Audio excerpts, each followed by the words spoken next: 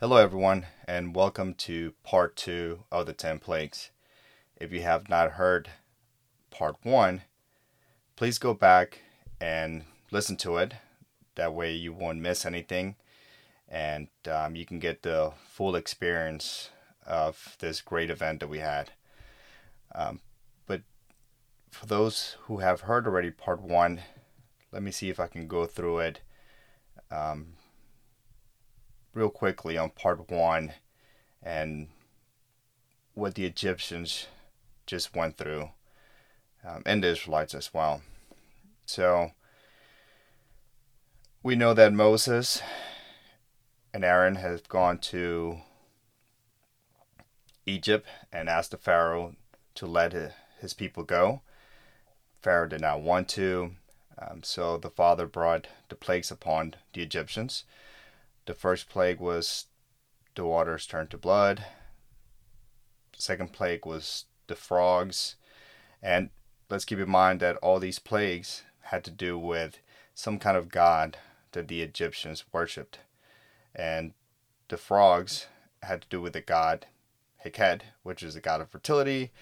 And there were so many frogs, they had to step on the frogs, hence stepping on their own fertility, which sounds horrible, especially, a civilization that it was important to them to have a firstborn male and to pass on, their system and beliefs from generation to generation, as most great civilizations do. The third plague was gnats. Fourth plague was flies.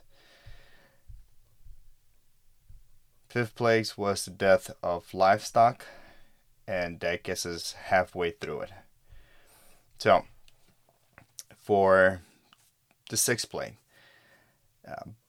it was all about the boils in the skin. This also affected both man and beast as they became sores that burned. This is seen as a direct attack to Imhotep.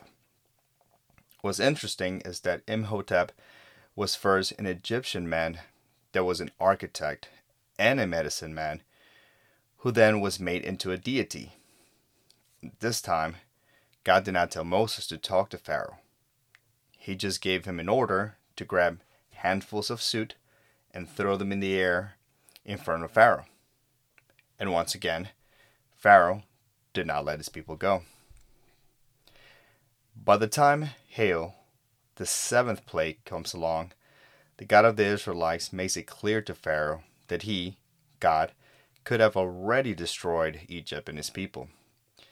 But God reveals to Pharaoh that he raised him so that he may know that there is none like him, like God, in all the earth, and to show his power so that his name be proclaimed in all the earth, as stated in chapter 9, verse 14 through 16. No doubt, this happened as I believe most of the world knows the story. Most of the world knows of the God of Israel. This was to show the power of God of Israel against the goddess Nut, who was the goddess of the sky. Once again, we see the God of Israel having mercy upon the Egyptian people. We see starting on verse 19 of chapter 9 that he gives warning to the Egyptians that hail is about to come down and that they should take the livestock to a safe place. Some of them did, some of them did not. But in the land of Goshen, where the Hebrews were, no hail, no destruction came to them.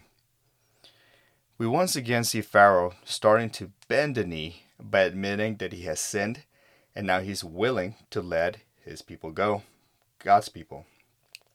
But once he sees that the hail cleared up, his heart hardened again, and he did not let his people go. Reminds me when I was younger that as soon as things will get better, I will forget about all the heartache I went through, and I just went back to my old ways. I was just hard-headed, just like Pharaoh. Sometimes we will learn the lesson repeatedly until we get it. What is best is to get it the first time. But even better is to listen to the instructions of the Father and do them. Okay, back to the story. Now, we move on to the 8th plague, the locusts.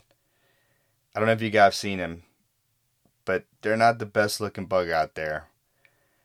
But on their own, they seem completely harmless. And they are for the most part. The scripture tells us that after the hail, there were still some crops left and trees left.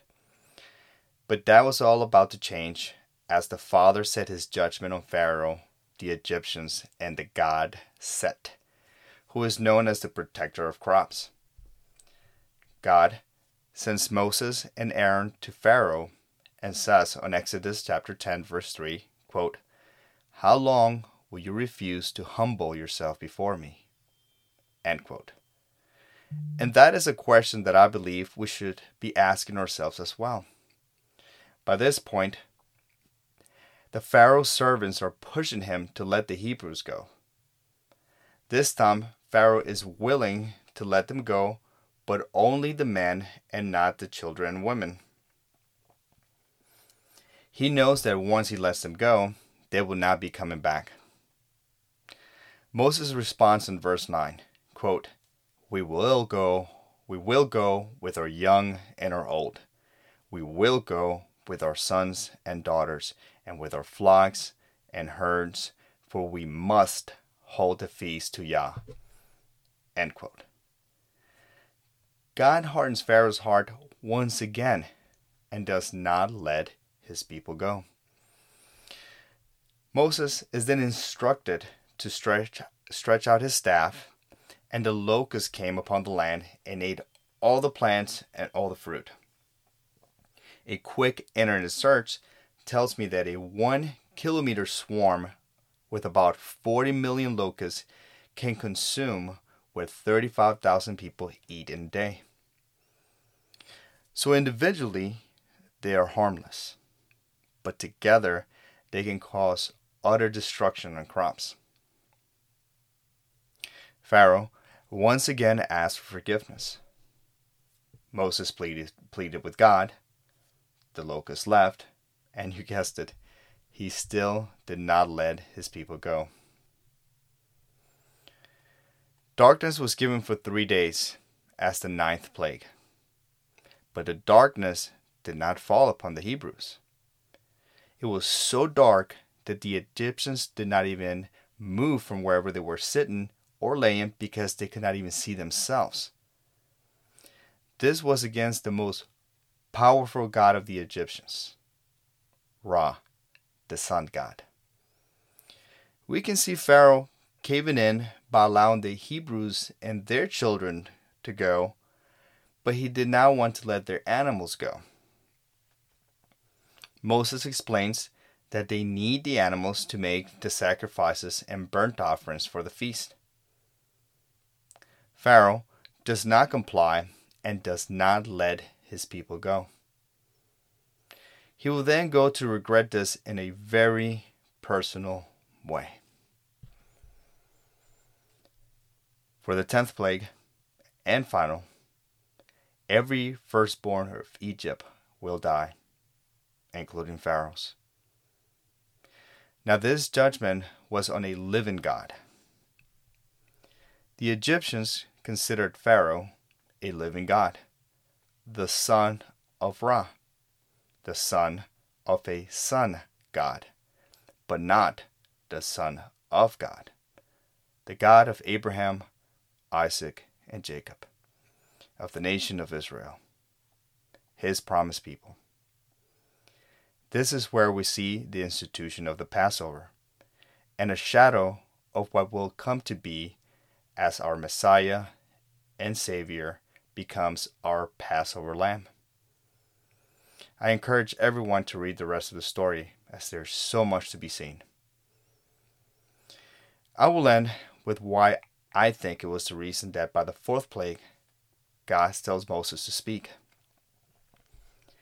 This is because at first Moses did not want to speak because of a possible speech impediment or maybe a lack of confidence. As we see earlier, he did not want to speak to Pharaoh. So God allowed Aaron to speak for him. And as we see in chapter 4, verses 10 through 16, I believe that by now he had gained confidence and he saw the greatness of God. Note, I may have not gotten correct the specific Egyptian gods with each plague. For what I could find, there is a debate on who was the god that was being judged with each plague.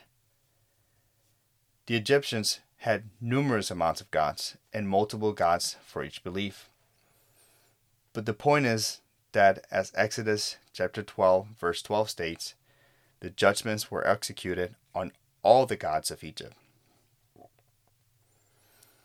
Final thoughts. We have clearly seen that there is no God more powerful than the God of Abraham, Isaac, Jacob, and Moses. There are no so-called other gods. These so-called gods were made of gods with no power. Gods of wood and stone that could not speak. We must keep in mind that in our culture, we may not worship gods of wood and stone directly. We do not make sacrifices to them in the traditional sense. But can we point out to traditions where the indirect worship of idols could occur? Keep in mind that there does not have to be a figurine to be considered an idol, but sometimes there is. Our career can be our idol, money, a title, and even our family. Let us keep in mind the first and second commandments given to Moses. You shall have no other gods before me, and you shall make no idols. Let us dig into our hearts to make sure we're not indirectly worshiping idols of wood, stone, or plastic. Let us pray for the Father through the Messiah that He shows us if there's any part of our lives that we're not putting first before Him. Until next time.